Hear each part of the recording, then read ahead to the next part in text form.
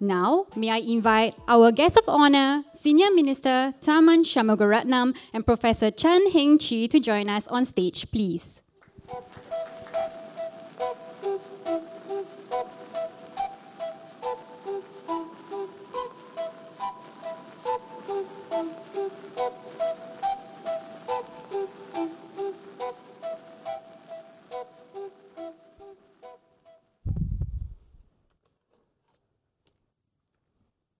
Must be one of the larger gatherings of people around dining tables, but without food on it.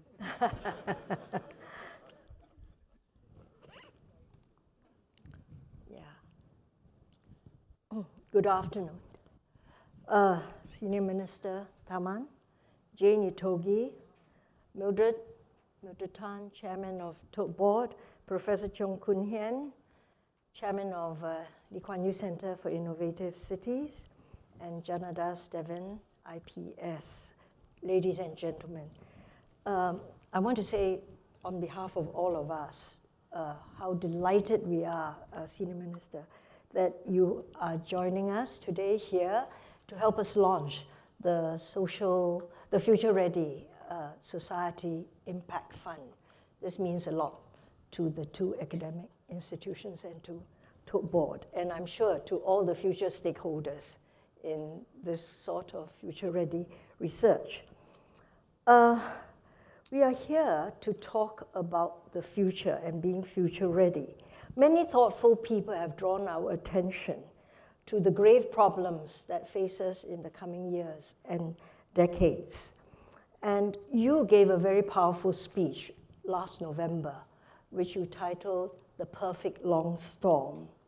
And you reminded us in your remarks that it is extremely important for us to diagnose and characterize the uncertainties and the difficulties very clearly, because unless we do that, we cannot find the solutions properly.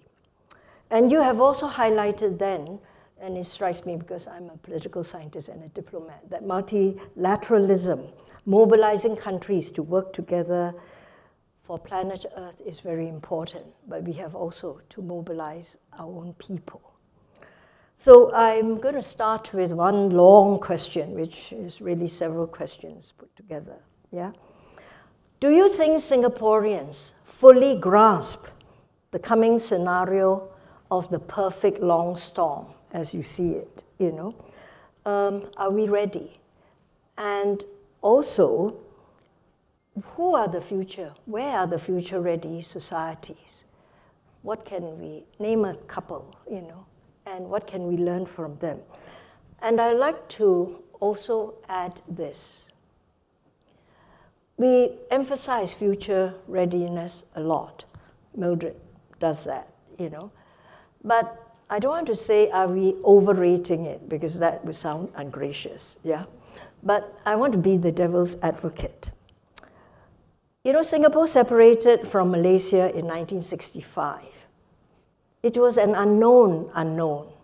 Our leaders weren't prepared for it. But we didn't do too badly, Yeah, we landed on our feet. Singapore is an economic success. So I'm asking, we weren't future ready. We just crossed the river by feeling the stones. So were we resilient or were we future ready? How do you think we did so well? So, that's the first big question with many small questions. Okay, no, very, very interesting framing of the issue, Heng Chee. First, of course, nothing equals the challenge of being a country, becoming a country, which people expect to fail. 1965. Nothing beats that. But it is a fundamentally different challenge that we face today, and I'll explain it in two different ways.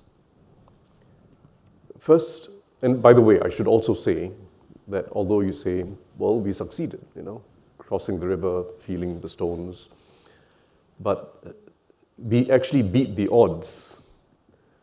We were not expected to reach the bank on the other side. We actually beat the odds. So it is a perilous set of circumstances. And it's not as if countries faced with that situation taking the approach of, well, let's cross the river feeling the stones, will succeed. Some will, with unusual leadership and unusual set of unusual ability of people to rally together, but most won't. But just leaving that historical episode aside, which has no equal, it has no equal. I would say fundamentally what we face today is the known unknowns are largely global. Some of them are domestic within societies, including even in our own society. But we now have fundamental challenges which are global in nature. That's not what we faced in 1965. We were landed in perilous circumstances as a tiny new nation state. But the rest of the world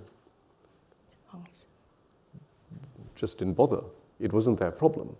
Now we have a global problem of a global nature requiring global solutions.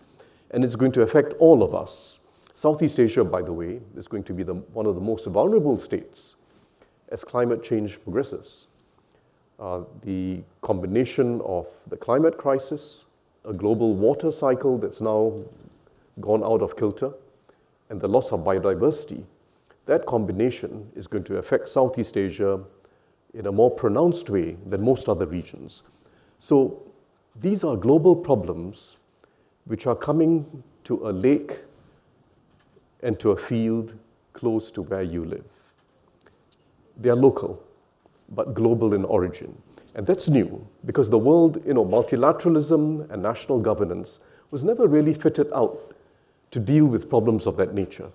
The multilateral institutions, the World Bank, the IMF, the various other multilateral development banks, were there to solve national problems, help countries develop after the Second World War, subsequently after the Cold War.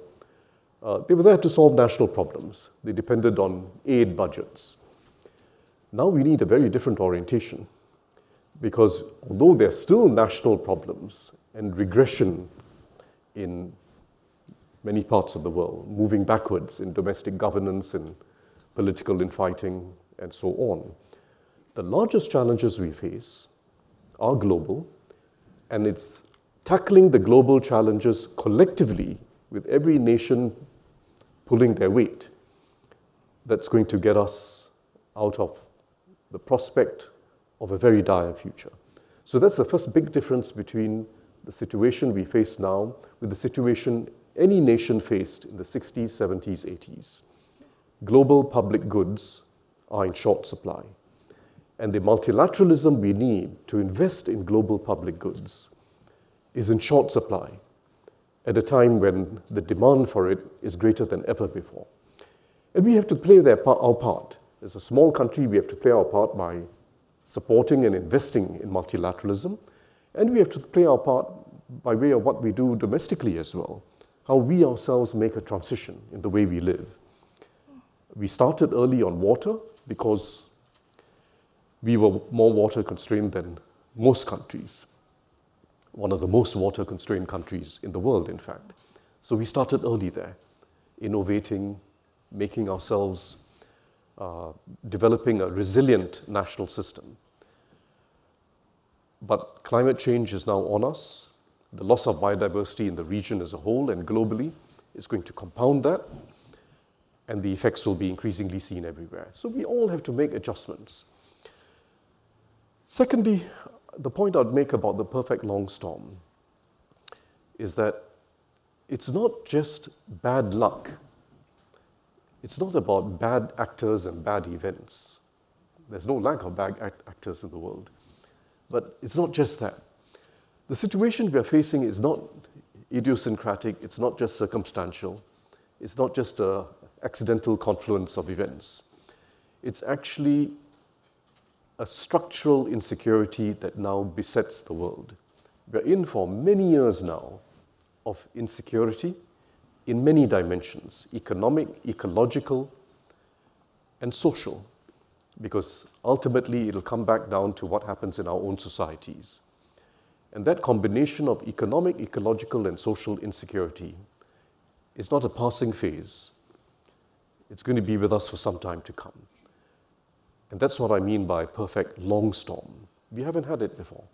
And we need solutions globally and multilaterally, as well as nationally, that allow us to prepare in advance for the shocks that are coming, because pandemics will recur, economic crises will recur, and the geopolitics is working in a way where accidents can happen, and even if they don't actually happen, you don't get a major flare-up, the increased tensions have consequences for everything else. Consequences for economies, consequences for our ability to just uplift ordinary people's lives. So we have to prepare for this new phase. And it requires, well, you asked a long question, I'm giving you a long answer. Yeah. No, it's fine. I was going to ask more questions. It requires, you talk about future ready. In truth, of course, the future is largely about known unknowns. It's not fully known, and unknown unknowns. Mm-hmm. But what we need to develop is resilience, social and economic resilience. That's what we need to develop.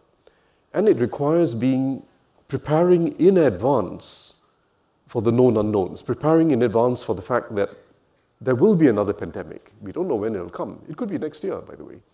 Or it could be in 10 years' time. It could be much worse than COVID. It could be much worse than COVID. So treat COVID as a dry run and prepare in advance now. That's what we're doing in Singapore. In fact, we were somewhat better prepared than most countries for COVID because we had SARS, and we put in place the NCID and many other, we even had stockpiling of essential medical supplies and so on and so forth. But we've learned a lot from COVID. And we want to ensure that the lessons from COVID are now used to develop resilience for the future, because the future could be much worse than before. And I'm just giving the example of pandemics. There are other challenges we face as well. So we nationally and countries collectively, globally, have to pay more attention to prevention and preparation for future shocks, rather than lurch from one crisis to another and respond after crises hit us. If we just keep responding to crises once they hit us, first, it's extraordinarily expensive. The cost to human lives is too great. And very importantly, it just eats away at optimism in society. It creates a very different social psychology. Preparing in advance at much lower cost, knowing that it could come and it could hit you, creates resilience, and it gives you a very different mood in society. A willingness to take the crises when they come, find ways of rallying together, and find ways of bouncing back. Whereas if you just lurch from one crisis to another, and you drain down your national budgets and reserves one country after another, in most countries by borrowing, and you have to make trade-offs in the middle of a crisis that give some people something and deny other people the same benefits, it just eats into trust and it eats into optimism. And if you look at the surveys done today, Pew Global Research and others, some countries found the COVID experience in many countries was a divider. They've ended up more divided. A few countries, including Singapore, have ended up more united. Yeah. Now that's not something that comes by chance. We don't summon up trust in a crisis. I mean, no political leadership anywhere in the world can just summon it up in a crisis. You've got to build it during peacetime. You've got to build it in the years in between crises. You've got to build it up continually. Constant communication, constant listening, constant empowering of people, developing of expertise. You've got to build it up in peacetime. Yeah. And that way, when a crisis hits, you're able to respond in a way that unites people and not divides them. Yeah. Well, thank you, Senior Minister. I will be drilling down later with you on some of the things we could do, because I think that's what the audience would be interested in. But before we leave for the more detailed question, can I just pursue this a bit further? You are absolutely right. In Singapore, we underestimate how well we have done and how resilient we have been over the pandemic and how we've dealt with the crises. What are other examples, one or two, of countries that have been future-ready, able to deal with crisis? Because I think it's important for our researchers, because they too should look at some of those countries to raise some of the questions. You give them an idea what to look at. Well, COVID, like I guess any major crisis, has turned out to be a huge global laboratory that now requires testing of theories and explanations. There are many things that were unexpected. For instance, conventional wisdom has always been that if you look at Europe, the Northern Europeans are more stoic, it's a higher degree of social trust.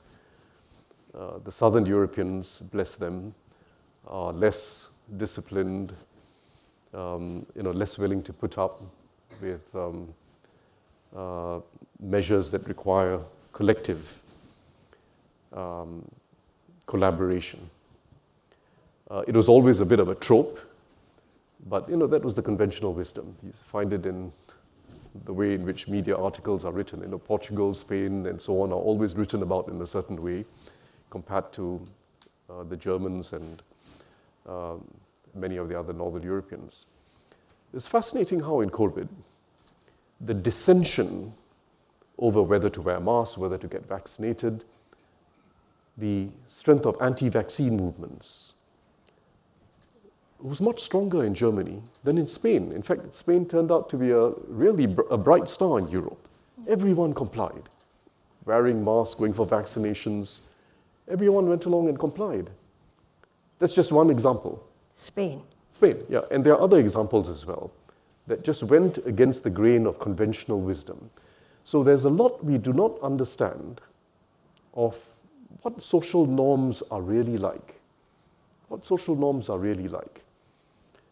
And social norms in peacetime may be different from social norms in crisis. Now, obviously, the politics matters. If you have coalition governments where political parties are themselves taking quite different positions, it's a real problem. If you've got a very strong, there were some governments in some of the most mature democracies who also had wonky views on COVID and its cures. So politics matters. But I think this has turned out to be a huge laboratory for social analysis, a more sociological study, more political sociology study, and more study of what really goes on the ground in neighborhoods between people. Why did trust dissipate in some societies and trust get forged in others? In Singapore, we've ended up with a higher level of trust, a higher level of unity. Not just people with government, which was high, but also actually people amongst people. There's just a greater sense that everyone's playing their role. And I could see it in my own constituency. Elderly people, all walks of life, most of them, have had very modest lives. Each time you have a booster, the word goes out, everyone just turns up. They see their neighbors going. Sometimes the makcik will bring the elderly Chinese neighbor together with them. Everyone just goes because you're doing it, I'm doing it, we'll all be better off. Yeah. Now, you touched on the mores, social mores what is it in Spain? What are their mores that make them different? And you speak of Singapore's, how Singaporeans reacted during the pandemic. That was exactly what I did want to move into, because the ambition of the Lee Kuan Yew LKYCIC, IPS, and the Tote Board program is to really try to transform. How are we going to transform the social system so that we become far more supportive. And you've indicated, Senior Minister, that in your constituency you've seen some very positive reactions. Is that deep or is it shallow? Because I always had the idea, and I think some social scientists around have the same idea, that in Singapore we are very good at building the hardware. The software still needs development. We have to develop that. And by the software, I mean, the habits of working together, the habits of helping each other. You have said in one of your speeches, we should be our brother's keepers, The habit of self-help. Robert Bellah, the well-known American sociologist, spoke about habits of the heart, which is really your ways of doing things. It becomes part of your life, your mores, in a sense. And in every society, there are habits of the heart. America, they argue, is losing that to individualism, the community spirit, but it's now the emphasis on the individual. Do you think in Singapore we are developing habits of the heart? And is it there? And how can we do better? And I think that is, for me, is a very good topic of research, actually. It is a very good topic. And from your constituency, what do you see? Yeah. I mean, of course, my constituency is exceptional and you can't compare it with but more seriously, by the way, please don't put that on the record. More seriously, I would say, one very interesting challenge we have in Singapore is we have succeeded in avoiding major schisms in society, major divisions, most especially by race and religion, but also socio-economically. And we've done it. I mean, there are differences between people, there are some widening gaps here and there, but we've avoided the big, yawning gaps that you see in many societies, including the most mature democracies. We've done it through an education system that integrated people, through a housing and social urban strategy that integrated people. The latter was unique. The former, some countries have tried to do, and with success, and we are amongst those countries that have used a public education system where everyone is able to get into schools. There are differences between the schools, but it's far more evenly. Socioeconomically, there's a much more even distribution than in most other countries, including, by the way, places like Sweden and France and so on, which are overtly egalitarian in their ethos, but in practice see significant social segregation amongst their schools. So that's how we've done it. Principally schooling and what I would call social urban planning, which is the way we organize our neighborhoods. So we mix people up in the neighborhood. And as a result, as a nation, as a society at large, we are a united people. But if we had left each neighborhood segregated, just following the normal tendencies that you find in most societies, the natural workings of society lead to people congregating amongst people who are similar to them. Better off people, upper middle class, in very different neighborhoods from the lower middle class and the ordinary working class. That's what happens everywhere. And by race and other ethnic characteristics, there'll be some separation. You may well find in that situation that within those neighborhoods, there's a high level of trust. Very high level of trust, social interaction at the neighborhood level. More so than we do, because we mix people up in the neighborhood. So when you look at the World Value Survey, and IPS did a very good study of this 2 years ago, 2021, a thorough analysis of the World Value Survey, you find that overall trust amongst people in Singapore is about the same as it is everywhere else.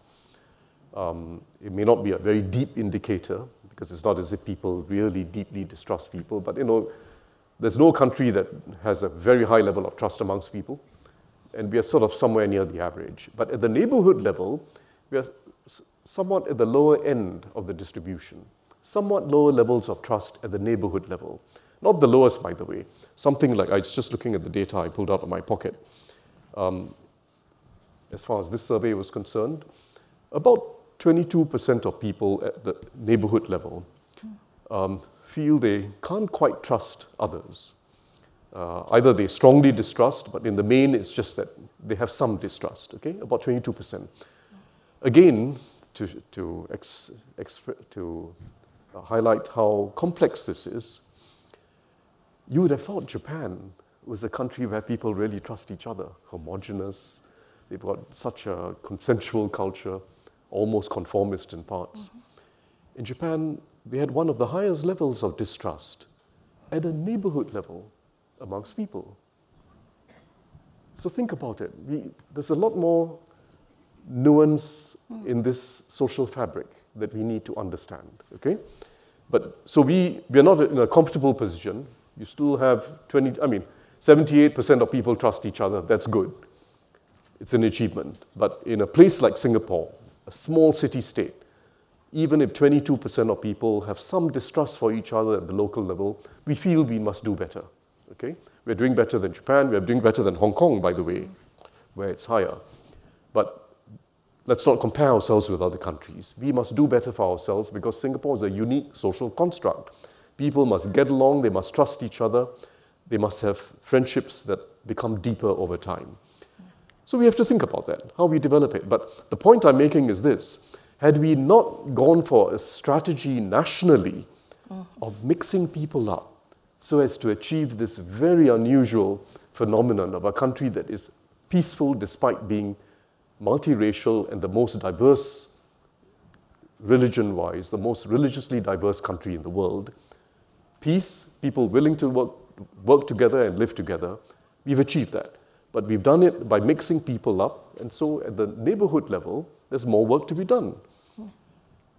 And that's a very interesting problem to have because it's a problem of having succeeded at the big thing, and you now have to succeed at the smaller thing, which is at the neighborhood level. Actually, what you just said was interesting for me as a social scientist because in Singapore, we work at it. It's a conscious decision and it's purposeful. The countries where you expect to do well, the places you expect to do well, Japan, is homogeneous. They don't bother very much. You leave it to chance, doesn't work so well. Hong Kong, the city, is also homogeneous with an expatriate sprinkling, but it's homogeneous. And it's striking to me, as you describe it, it's the homogeneous societies which took the kind of unity and cohesion a bit for granted, maybe. Well, I'm guessing. Yeah. I would say that homogeneity is one of the factors that clearly is related to whether people trust each other. Yeah, whether they've had long histories of living in the neighborhood together is an important factor as well.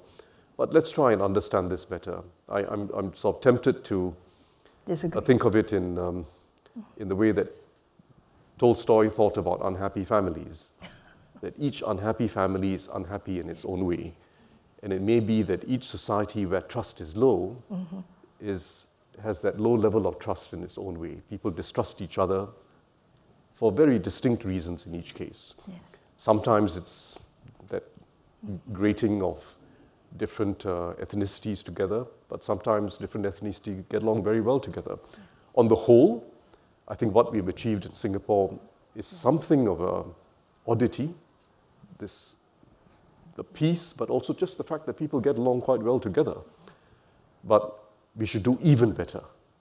And that data at the neighborhood level is suggestive of how much better we can do. And I believe we can do better. We can do better, starting from young all the way up. Actually, we don't have that much time left, but I have several questions from the audience, so I'm going to cut short my questions to transit to the audience. I think they would like you to answer their questions. Let me begin with Audrey Tim. She's from the Young Women's Leadership Connection. How can we normalize conversations on failure and experiment to co-create solutions for a resilient society? Okay, it's a very good question. Is there another one that's somewhat like it? You want to take a look, Heng Chee? Gosh. Well, it's a difficult question. I always ask for another one to sort of put it together. They're all equally difficult, you know. No, I think that's, yeah. Okay, that's a good question. I would say it's an interesting trajectory we've been through. In the generation that had to start working in the 50s, 60s, even 70s,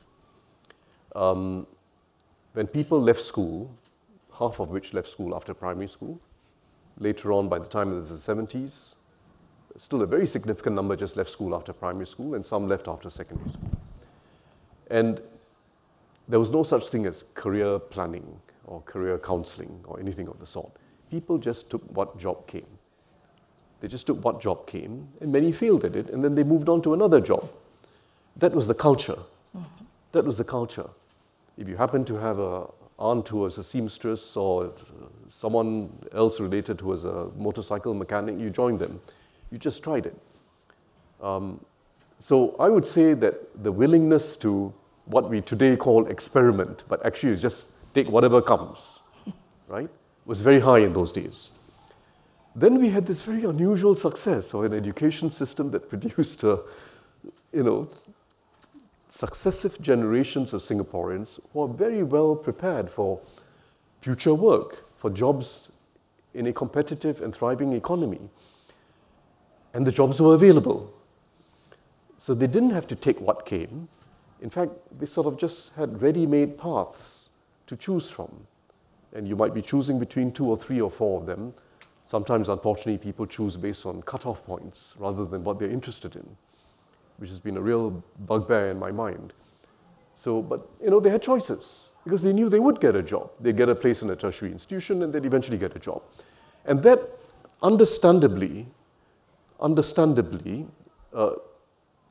tends to make failure something unattractive and tends to make society as a whole think of failure as, well, something went wrong with you. And now I think we have to go through that S-curve because we are comfortable enough. Children have parents' homes. The government has far more supportive schemes for entrepreneurs, startups or re-startups. Far more support. And I think society is also now looking at this differently. Not radically, but it is changing. So now we've got to go through that S-curve of once again viewing failure as a way in which we're going to achieve unusual success, not usual success. The way in which we achieve unusual success in different fields, not just the conventional route, but people doing their own thing, persevering at it, developing deep expertise, and then moving on when something doesn't quite work out. And what I have observed over time in Singapore, from meeting people who have succeeded that way, as well as looking overseas, is that nothing is actually completely lost when you fail at something. For sure, you've developed some skills in that particular area, and there's always some skills that can be transferred to the next thing you're doing, or the thing you do two rounds from there. Skills are transferable. Secondly, it develops something else in you which is deeply transferable, which is resilience. Failure develops resilience. It really develops resilience. And I worry about social resilience if we had remained a society where everything just carries on the way it did. You're assured of an education, you're assured of a job, incomes go up from year to year. We will be vulnerable to the shocks and crises that come. So I think we are now moving on a new track. You can't do it suddenly. You can't suddenly change course, but we're moving along a new track. And let's make the most of developing resilience in all its different ways. It doesn't mean leaving people to fend entirely for themselves. I think there should be government schemes, there should be community schemes, and very importantly, there should be much more extensive and systematic mentorship by people in the business community and in the community to be together with people when they embark on all these ventures.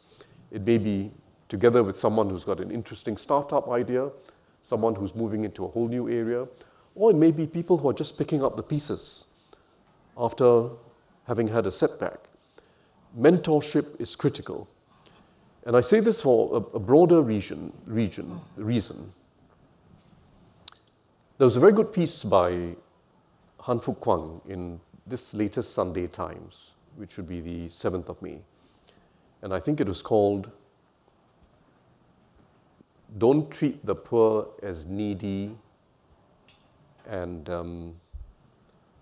Helpless." Don't treat the poor as needy and helpless. It accorded very much with not only my views, but my experience of dealing with people in difficulty. I'm not a great fan of running around the neighborhoods delivering food packets. Well, you need some of it, but don't treat people in a condescending way. People need to be empowered, they need friendship, and they need social connectedness. That's what they need. Those who are young and wanting to do something, but lack the background or had early gaps in life, they need to be empowered. That's very different from being patronizing and just giving them handouts. People will take it, but it's at the end of the day, it gives no dignity and doesn't give you real confidence. Older folk, they need help, but most of all, they need friendship, they need the social connection, they need someone who's persuading them to come and join in a dance activity or bingo at the CC, or let's go bird watching. That's what they need. It's emotional. And this is not just a social issue, it's a health issue. Because social disconnectedness, loneliness, is a very strong predictor of tumbling down the health ladder. Disconnectedness has the same consequences for risk of heart failure, strokes, other ailments, as being a daily smoker. It's a very serious health issue. Yeah. So you then get loneliness combining with a deterioration in your own faculties, the setting in of dementia, the other physiological problems that come in, and it becomes a spiral. It's a very serious issue, by the way, because we now have 68,000 elderly single living on their own. Elderlies living on their own, above 65, 68,000, and it's going to grow. So we need to wire our neighborhoods, do the social wiring and also the infrastructural wiring of the neighborhoods to make them basically elderly friendly. And Belinda Yuan at your center has been doing very good work on this, amongst others. That's a key priority. Make every neighborhood elderly friendly, not just in the sense of ramps, but they've got to be places where the elderly feel, it's a nice morning, let me go out, let me meet my friends. And someone will pop in to see them as well. So that's critical to social health, to physical health, but that's what it takes. It's not demeaning. It involves people in a way that they feel that they're part of a circle. They're part of a circle. There's a sense of mutual reliance. And, we are drawing on a lot of our traditional values in that regard. People don't, many of our people don't actually want to be dependent, but they want to get help when they really need it. It's like, many of you will be familiar. I meet them all the time in my constituency. You meet especially the older generation, and you want to give them some help because actually they've gone through some difficulty. A spouse has passed away, and so on, you offer help. But very often, they'll tell you, help others first. Sir. When I really need help, I'll come to you. Help others first. Pang Piaran. And it's quite a deep culture, you know. Help others first. But it's not as if they're just being self-reliant. They know that actually there is a system of mutual reliance. When they need help, they'll be able to get help. Otherwise, help others. And if you ask them to also, hey, can you help your neighbor, by the way? You know, just pop in and keep an eye and have some chit-chat. They're very happy to. So our traditional mores are useful, and we need to refresh them, but that wiring of the neighborhood, that social and physical wiring of the neighborhood is very important. We are blessed with those neighborhoods. We are blessed with the fact that they are mixed neighborhoods, and we now have to make the best of it for social reasons. You've also spoken of, Senior Minister, along these lines about the older population, you know, who have lost work over the pandemic, and they cannot find work, and some of them have to be retrained.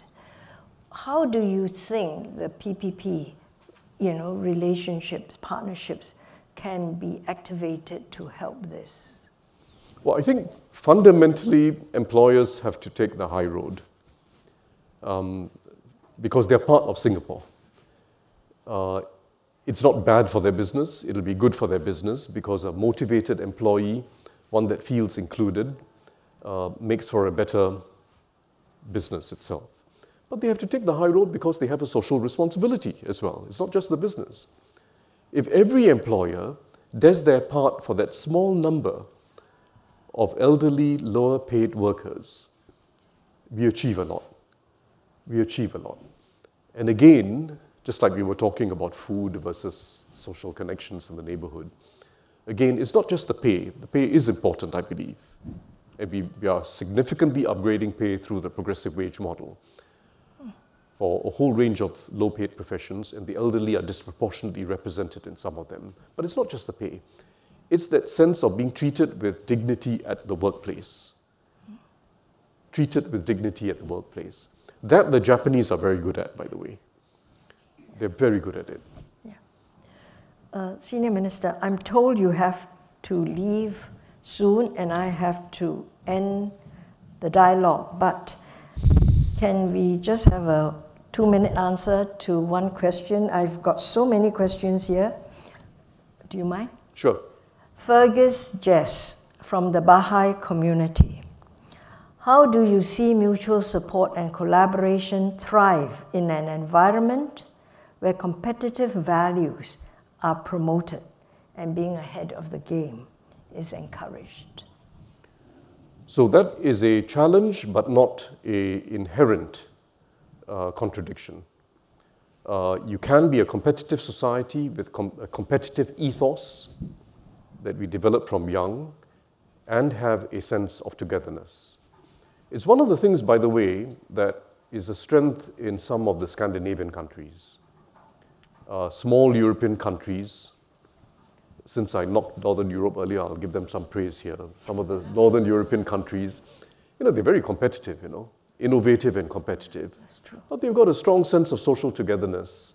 Yeah. If you look at some of those societies, the Swedes, the Norwegians, the Finns. So it's not an inherent contradiction. I think in Singapore, we've overdone the sharp edge of meritocracy. We are now moving towards a broader meritocracy where we recognize many different merits and skills and talents. And we're moving towards a more continuous meritocracy where it's not just the grades you earned early in life, but it's that constant upgrading and ability to contribute with new skills through life that is recognized. It's still a meritocratic framework, but we're broadening it and extending it through life. And as you do that, you're also creating a greater recognition of the different people in your midst as you grow up. That it wasn't just you being ultra good in pure maths, but someone was actually very good at floorball or hockey in ways that you can't compete in at all. So celebrate every type of talent. Celebrate the sports persons, celebrate the artists, celebrate those who are just good at, who've got very good EQ and have a way of getting their friends to come along and do something interesting. So that broader meritocracy is also, it has a different social ethos attached to it. Well, I think on that note... That was a positive note, so... Yes, a positive note. We'll end this dialogue. And thank you very much for giving us the time. And I thank the audience for being such a good audience and sending in so many questions. I really feel sorry that we haven't had a chance to actually give you the questions from the two universities and Tote Board as well and other CSOs. Yeah. Good. Thank you for the opportunity. Thank you.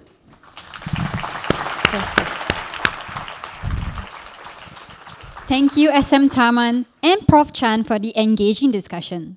May we please invite SM Tharman to remain on stage for the next segment.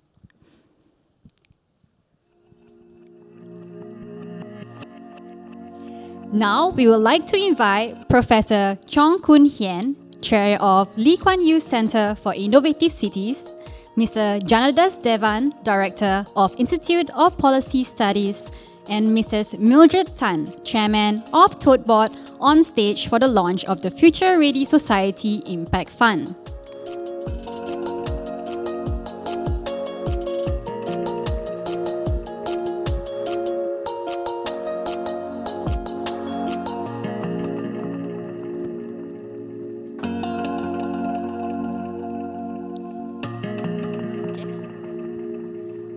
We will now begin the launch. We have prepared 4 messages conveying the aspirations of the fund. First, Mrs. Mildred Tan, please reveal the first message by placing your left hand on the button in front of you until our message appears.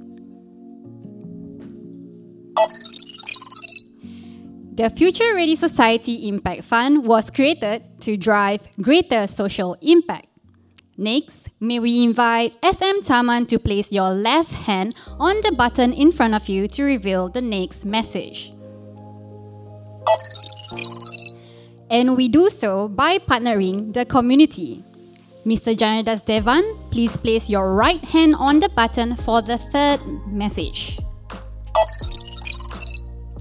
In order to co-create innovative solutions, and finally, Prof. Chong, will you place your right hand on the button for the final message? All this brings us closer to being a future-ready society. The photographers will be taking a picture of this moment. May we please invite the 4 of you on stage to place your hands on the buttons again.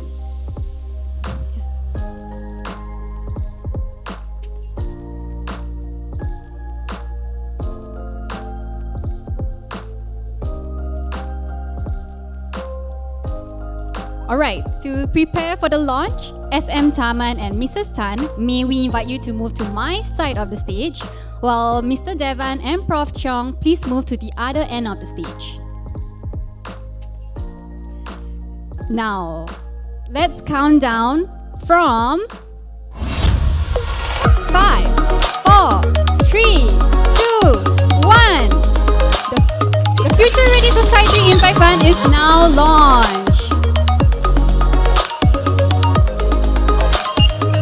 Now, may we invite the 4 of you to move towards the center of the stage for another photo.